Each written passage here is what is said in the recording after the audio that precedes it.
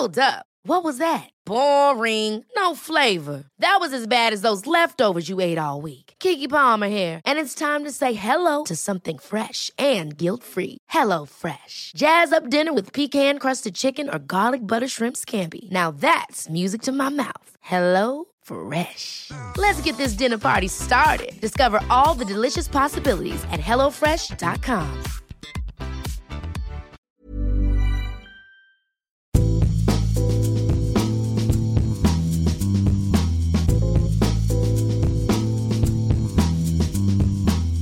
Welcome to another edition of Life Behind Bars. I'm Noah Rothbaum, the Daily Beast half-full editor. Joining me, as always, is my colleague and co-host, David Wondrich. How are you, Dave? I'm good. Yourself? I am well. I feel like recently we have been swimming upstream in a river of whiskey that has been coming out over the last couple of months. I mean, sometimes your head goes under. You just can't help it. We just do what we can. A little bit makes it into my mouth, and regret to say that, but it's true. Even the best of whiskey swimmers, it happens to all of us. But it seems like every day there are more brands and new distilleries. And I think given the success of American whiskey, especially, that we've seen a lot of bold-faced names, celebrities, athletes of all kinds. People who would have done a vodka 10 years ago. Oh, yeah. Or perhaps a tequila 5 years ago. Yep. Willie Nelson was really a pioneer, not just in his music, but in his short-lived whiskey brand that came out, I don't know, almost 20 years ago, really. And that it wasn't a huge success. It wasn't quite its time. No, it was so far ahead of its time that I think if it had come out a little bit later, it would probably still be around. But, that has definitely given birth to a whole, range of projects and whiskeys from all types of celebrities. And some of these things have become giant successes, like Casamigos in the tequila world from George Clooney and Randy Gerber. And others, are less successful. And, I think there are a lot of factors that probably go into the viability and the partners that they choose, and the blenders and the distillers. So it's, and how they do business also absolutely is a big part of it too. For sure. How they approach the liquor business, which is a highly regulated and very complex business. With a lot of kind of secret channels and paths and all that kind of stuff. For sure. It's way more complicated than it seems. Absolutely. Well, we have two guests today who are navigating that right now. Master blender Marianne Eaves, who I've known for years, and then made herself a legend and already, it's amazing. Absolutely, in just a few years. And then her one of her partners in this new brand, Sweetens Cove, Mr. Andy Roddick, the former number one men's tennis player in the world, and phenomenal tennis champion. And obviously there are other partners, Peyton Manning. Name sounds vaguely familiar to me. I think I've heard of him. I think I've heard of him too. Something about New Orleans, maybe something about his dad being a football player. So we'll get Andy and Marianne on the line shortly.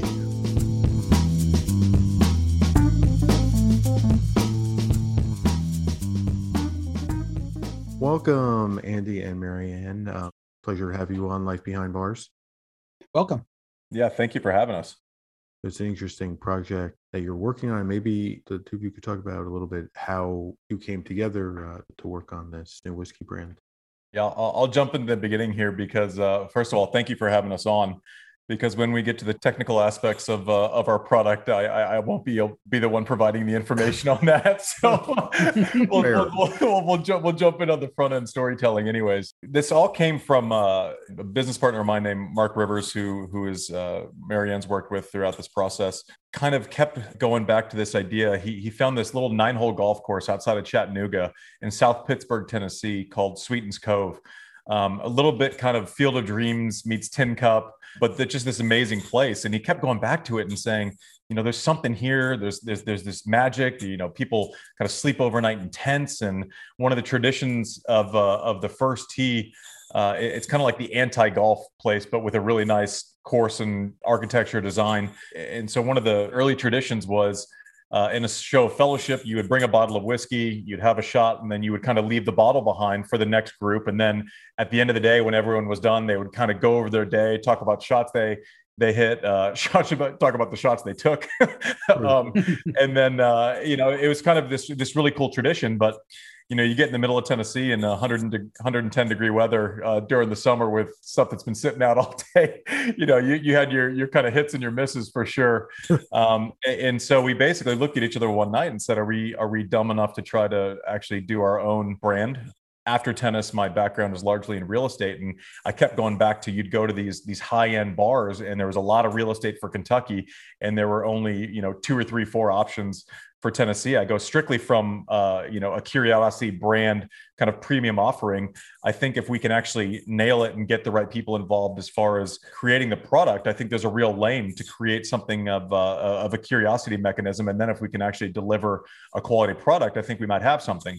And so we did that. And then as we're going through the processes, getting to know the rock stars in the community, obviously Marianne's name kept coming up over and over and over. And oh, by the way, she grew up, or was born down the street from this little golf course we were working on. So the Tennessee tie-in kept living over and over and over, and obviously getting Peyton Manning involved and having played for Tennessee, there was a real story and a real narrative. So we thought we could be pretty good at telling that story, but obviously we needed someone with the chops of Marianne to make sure that we didn't embarrass ourselves. Obviously, with our investor group and our supporters, it goes one of 2 ways. If you put out something terrible, you're going to just get a huge amount of blowback. But if you actually go through the processes and really focus on quality and do it right before you do it quickly. We didn't have a national rollout. We started off in Tennessee and in Georgia. We wanted to make sure we got it right, and at least we're credible in offering a premium product as opposed to a bit of a dog and pony show, which other people have done if they've been able to create the audience. So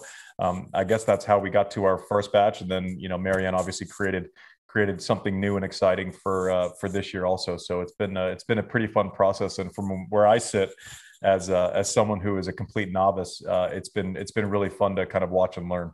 What strikes me about your story is Dave and I have talked about this, I think, on previous episodes of Life Behind Bars, and Dave has definitely written about this. Where like you have this crazy golf boom like at the end of the 1800s, right, Dave? Yeah, 1890s. And that helps popularize Scotch in America. That's one of these things that helps make America like a whiskey, more of a whiskey drinking country, where people are excited about the game, and that's tied into like having whiskey. Did I get that right, Dave? Or yeah, and it also made everybody drink Scotch highballs, and the highball like becomes kind of the American drink. But it's funny because it was Scotch, so it's kind of funny and cool to see bourbon sneaking into the golf story as well, or American whiskey at least. I mean, they may have invented the game, but we just like whiskey, we have made it our own in America. Like many other things, products, industries in America. I guess that's an interesting connection that you actually made to golf there. Well, and even like in Scotland, I mean, I had in college, I was fortunate enough to spend the semester at St. Andrews University, and they, as a result, they treated me as a local, so I could play the old course for like fun £10 in the off season. I mean, it was really I had to hit off a mat. I I did not really belong on such hallowed ground. But I'm not sure what goes on in their clubhouse, certainly, but there's some whiskey drinking. I can only imagine that there's their clubhouse. I'm guessing it's a little bit different than our trailer that we have at Sweetens Cove. One of our on top of being crazy enough to try to start a whiskey brand, one of our big ads for the golf course was finally putting in a bathroom. So that's so it's not exact. Yeah. It's probably not the RNA like you're used to, but we do it our way. We have some fun with it. But now it's a lot better when you hit a ball into the bushes. Yes, exactly. For sure. You don't have to be so careful. That's where you put your feet. That's right. I think, Marianne, the last time, or at least the most memorable time that I think that we spent together, we were judging ACSA's spirits competition, and they had it in Indiana at Ted Huber's, and we were staying in Louisville, and Louisville got about an inch and a half of snow, which, like, you know, in New York or Wisconsin would have to equal about 15 feet of snow, the way that they were treating it. And you and I took like a pretty death-defying van ride every day from Louisville to Indiana, where I just remember thinking, like, if this ends, it's going to be a sad way for the American whiskey industry, for all these people all to die in this van in rural Indiana, going to this thing. We made it through. The whole band going down in flames right there. Exactly. You're like the Don McLean song. Exactly. Yeah. Exactly. Like, yeah, I was like, well, at least it'll be memorable. But, you know, as literally people are forgetting to like clean the roofs of their car, and all the snow is flying into our window, and we're going up and down these hills. And I'm just thinking, oh my God, that was probably 6 years ago. So, but I still vividly remember that. Yeah, it was very memorable for me as well. Funny how near-death experiences work like that. Right. I was like, all these whiskeys are delicious. I'm so happy to be alive. Like, you know, everything is wonderful. You know, in those 6 years, I think at the time you were still at Brown-Forman, maybe, or you had just left, you know, working on Woodford. And obviously you've worked on a lot of different projects, you know, in the last 5 or 6 years. And how have you enjoyed, you know, working, you know, for one, you know, brand, you know, now to sort of working on a variety of projects? Yeah, I feel like my evolution through my career, going from a big corporation to a startup distillery, now into kind of the Wild West and consulting spirit, has been really fascinating. And while I think I gained the most education working for Brown-Forman and their experience and history in the industry, it was really kind of narrow, the focus there. You know, I was working primarily on traditionally made Kentucky bourbon. And then when I moved to Castle and Key, I got a little bit of experience making gin and vodka, which I thought both of those products turned out pretty well for, you know, never having made a gin or a vodka on my own before. And then, you know, now moving into spirits consulting, I am just loving, you know, the freedom and the opportunity to create, innovate, and find these really special partnerships. We recently ran a story that our friend Lou Bryson, our columnist, wrote about, you know, about kind of like the whole idea of Tennessee bourbon, right? And, you know, obviously people in Tennessee are very specific about calling their whiskey Tennessee whiskey and not calling it traditionally bourbon. And now we're starting to see some Tennessee distilleries actually call their whiskey bourbon. So I thought it was interesting that you know, you went down the route of being like, look, this is bourbon, we're not going to call this Tennessee whiskey. I mean, was that a choice that all of you made to label it that way? 100%. It was a very considered decision to call it bourbon versus Tennessee whiskey.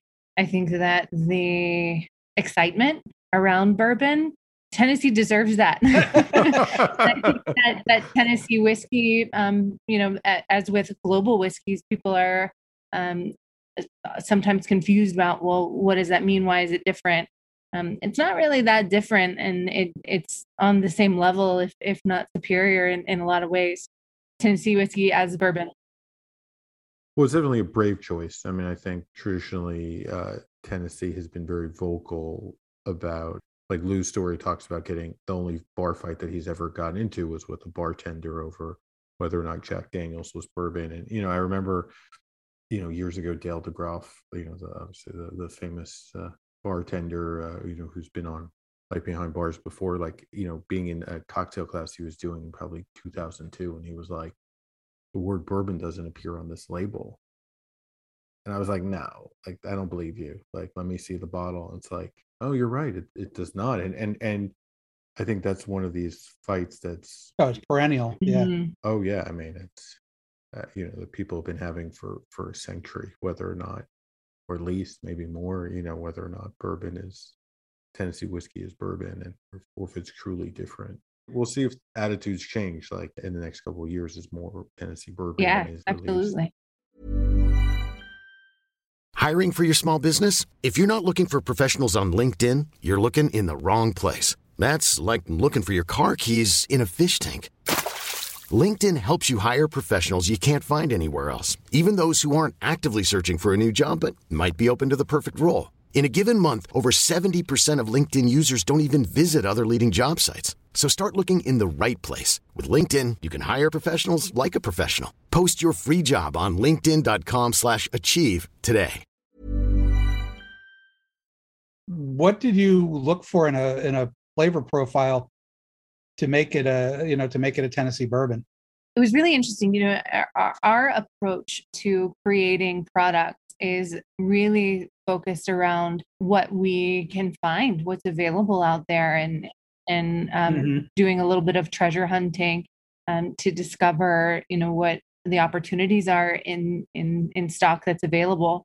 So while I may have had, some some fantasy idea of a flavor profile in my mind, it really wasn't until I started tasting samples of different lots that were real, that we could actually purchase, that I started to develop an idea about what the product profile could be.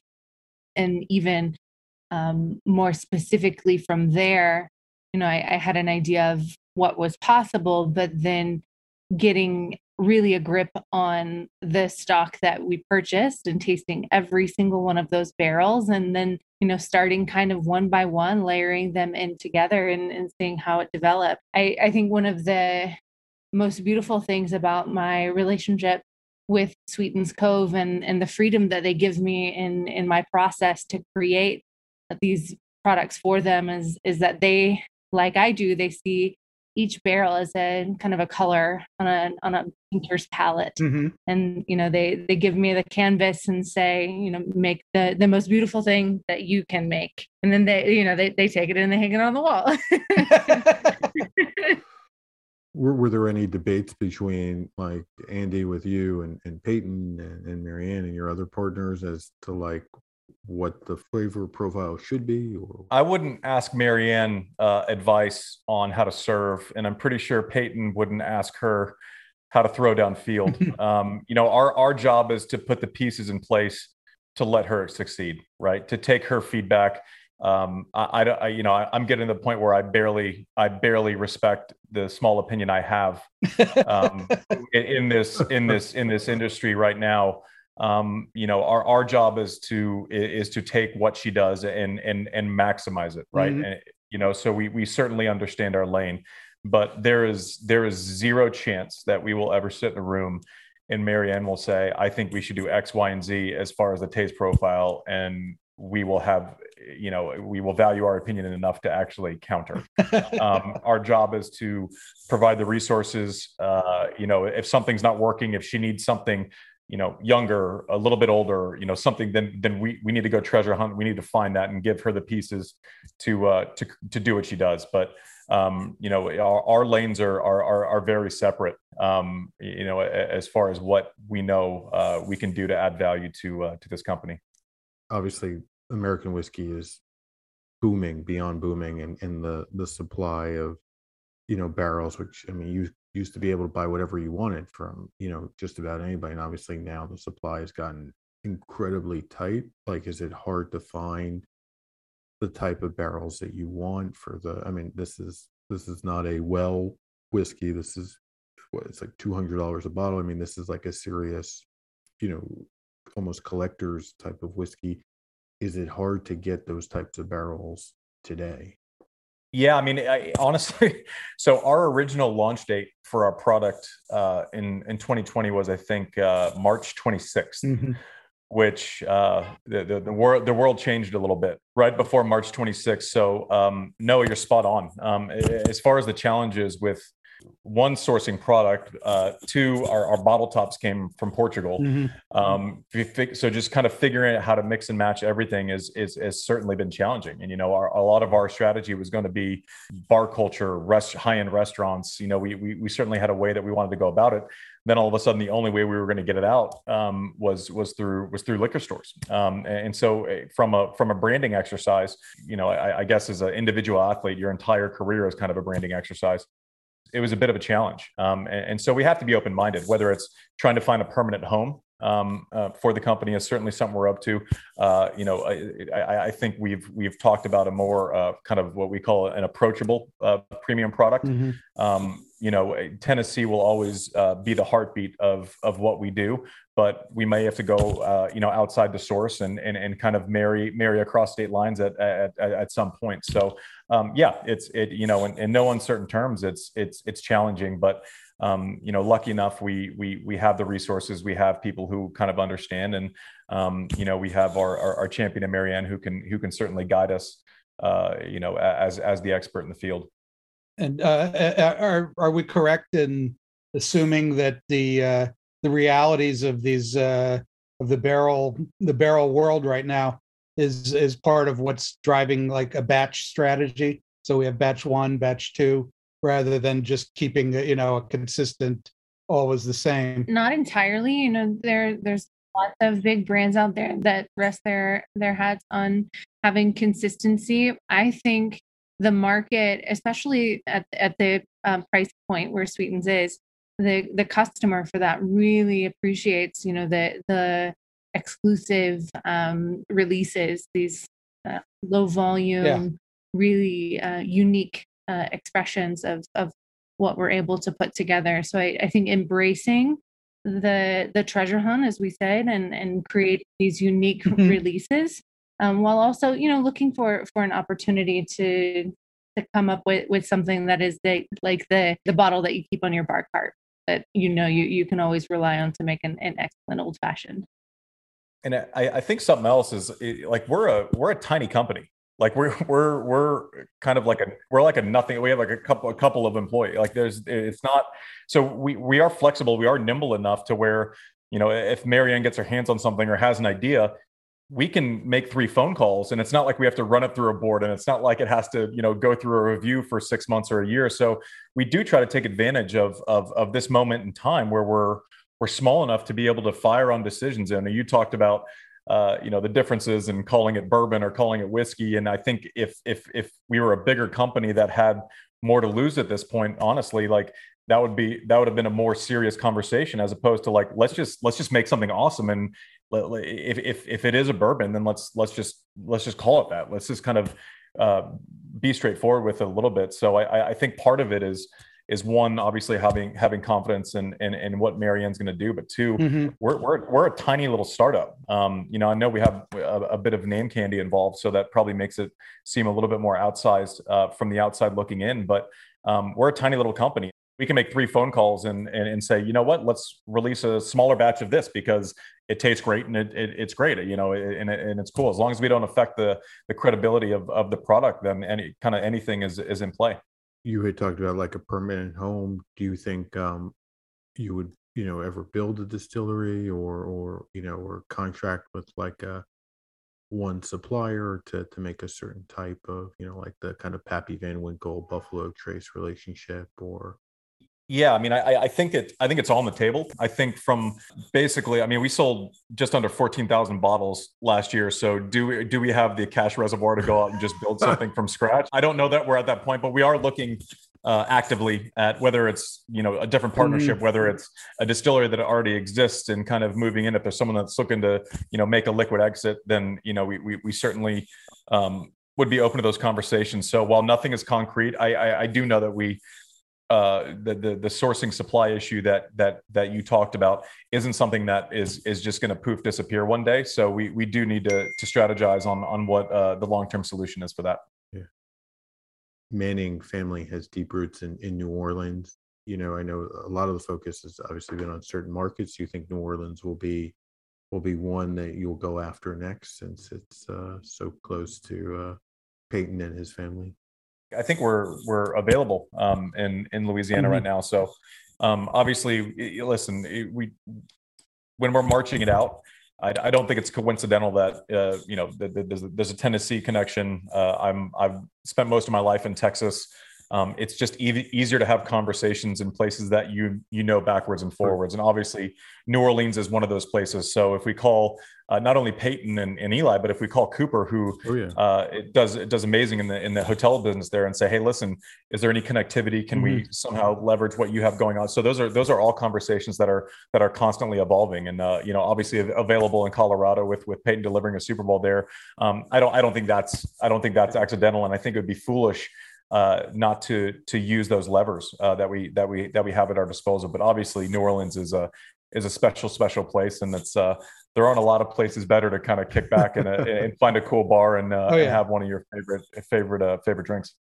How will the brand kind of measure its success and sort of figure out, like, I think given your fan base and Peyton's fan base and Eli's fan base and Marianne's fan base, like, I think it's not hard to probably get people to buy one bottle, right? But like, what is the success or the way to get people to come back, or people get it who have no idea who's behind like the bottle? Like, do you think that's like a year out, like 5 years out? Yeah. So the questions as far as how we project forward 5 years is, I don't know. We have stuff we hope for, right. And we're kind of regroup and figure out what our next path is. This year we wanted to get into at least 4 more new markets, but again, we want to do it responsibly. We don't have our names and faces on the bottle, right. Like a lot of the brands. The only name on the bottle is Marianne's, which I thought was pretty awesome. Well, that's the name that should be on it, because she's the one who created it. Now, as far as branding and using our bases or our ability to have you all have us on the show and prop Marianne up and have her tell the story of the product is certainly an advantage. But we're under no disillusion that without Marianne, we'd be putting a quality product in a bottle. It doesn't matter how many touchdown passes you throw. If you're in the bourbon business, you have to create a great product. Well, I mean, that's you would think people thought like that, but we've seen a lot of brands come and go where that doesn't seem to be part of the plan. So I think that's kind of refreshing. Yeah, I think. I mean, and I think we were aware of that. I kind of mentioned it as if we put out a stinker, we're gonna get one chance with this. If we put out a clunker on the first one, to your point, no, we're not going to get a second chance, and we're not going to get a repeat buyer. So the focus has to be on the product. If we go a little bit slower, we actually ended up going into more markets this year. But if it would have been, 2, and we would have had to make an adjustment because, the feedback wasn't what we wanted, then we would have slowed it down. And again, being kind of a smaller company at this point, we can kind of, have the feedback come in and then kind of reset and see where we're going. But we're not in a rush. We have confidence. We're not in a rush to make a huge move tomorrow. We want to do, like we always say, and I said it earlier in the podcast, we want to do it right before we do it fast.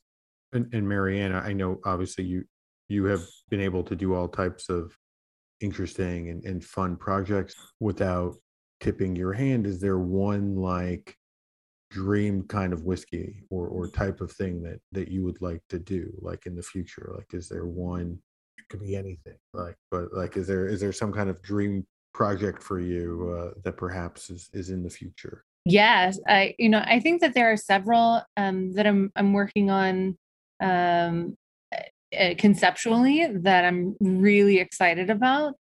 One is one that I pitched to Sweetens that we were hoping to get together to launch this year, but with everything that happened with COVID and some challenges that came up through the process of figuring out how to make such a different type of product real, the reality really set in that if we need to keep our fans invested in the product, so we gotta find a new direction to release something exciting. But this other dream is not off the table, which I'm really excited about, and gonna keep pursuing what that is. Not gonna give all the secrets away. All right.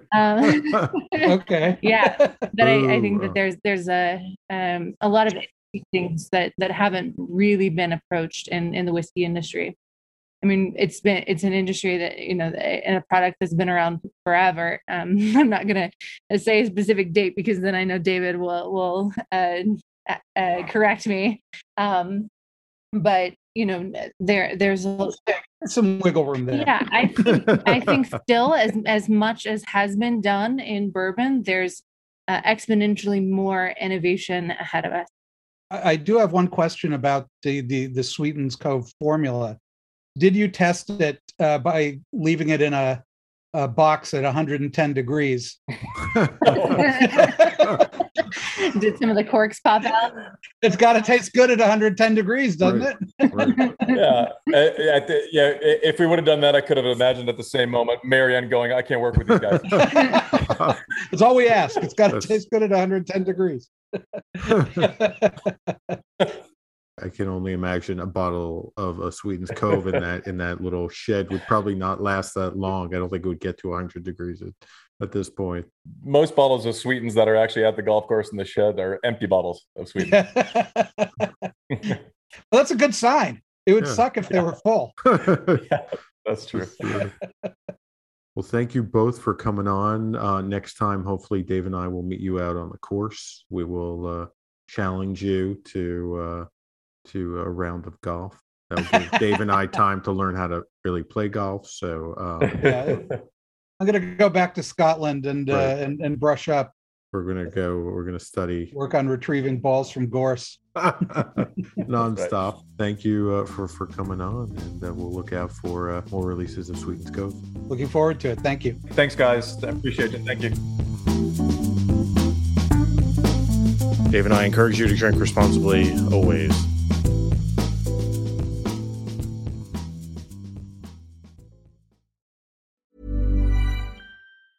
Hey, it's Danny Pellegrino from Everything Iconic. Ready to upgrade your style game without blowing your budget? Check out Quince. They've got all the good stuff, shirts and polos, activewear, and fine leather goods, all at 50 to 80% less than other high-end brands. And the best part? They're all about safe, ethical, and responsible manufacturing. Get that luxury vibe without the luxury price tag. Hit up quince.com/upgrade for free shipping and 365-day returns on your next order. That's quince.com/upgrade.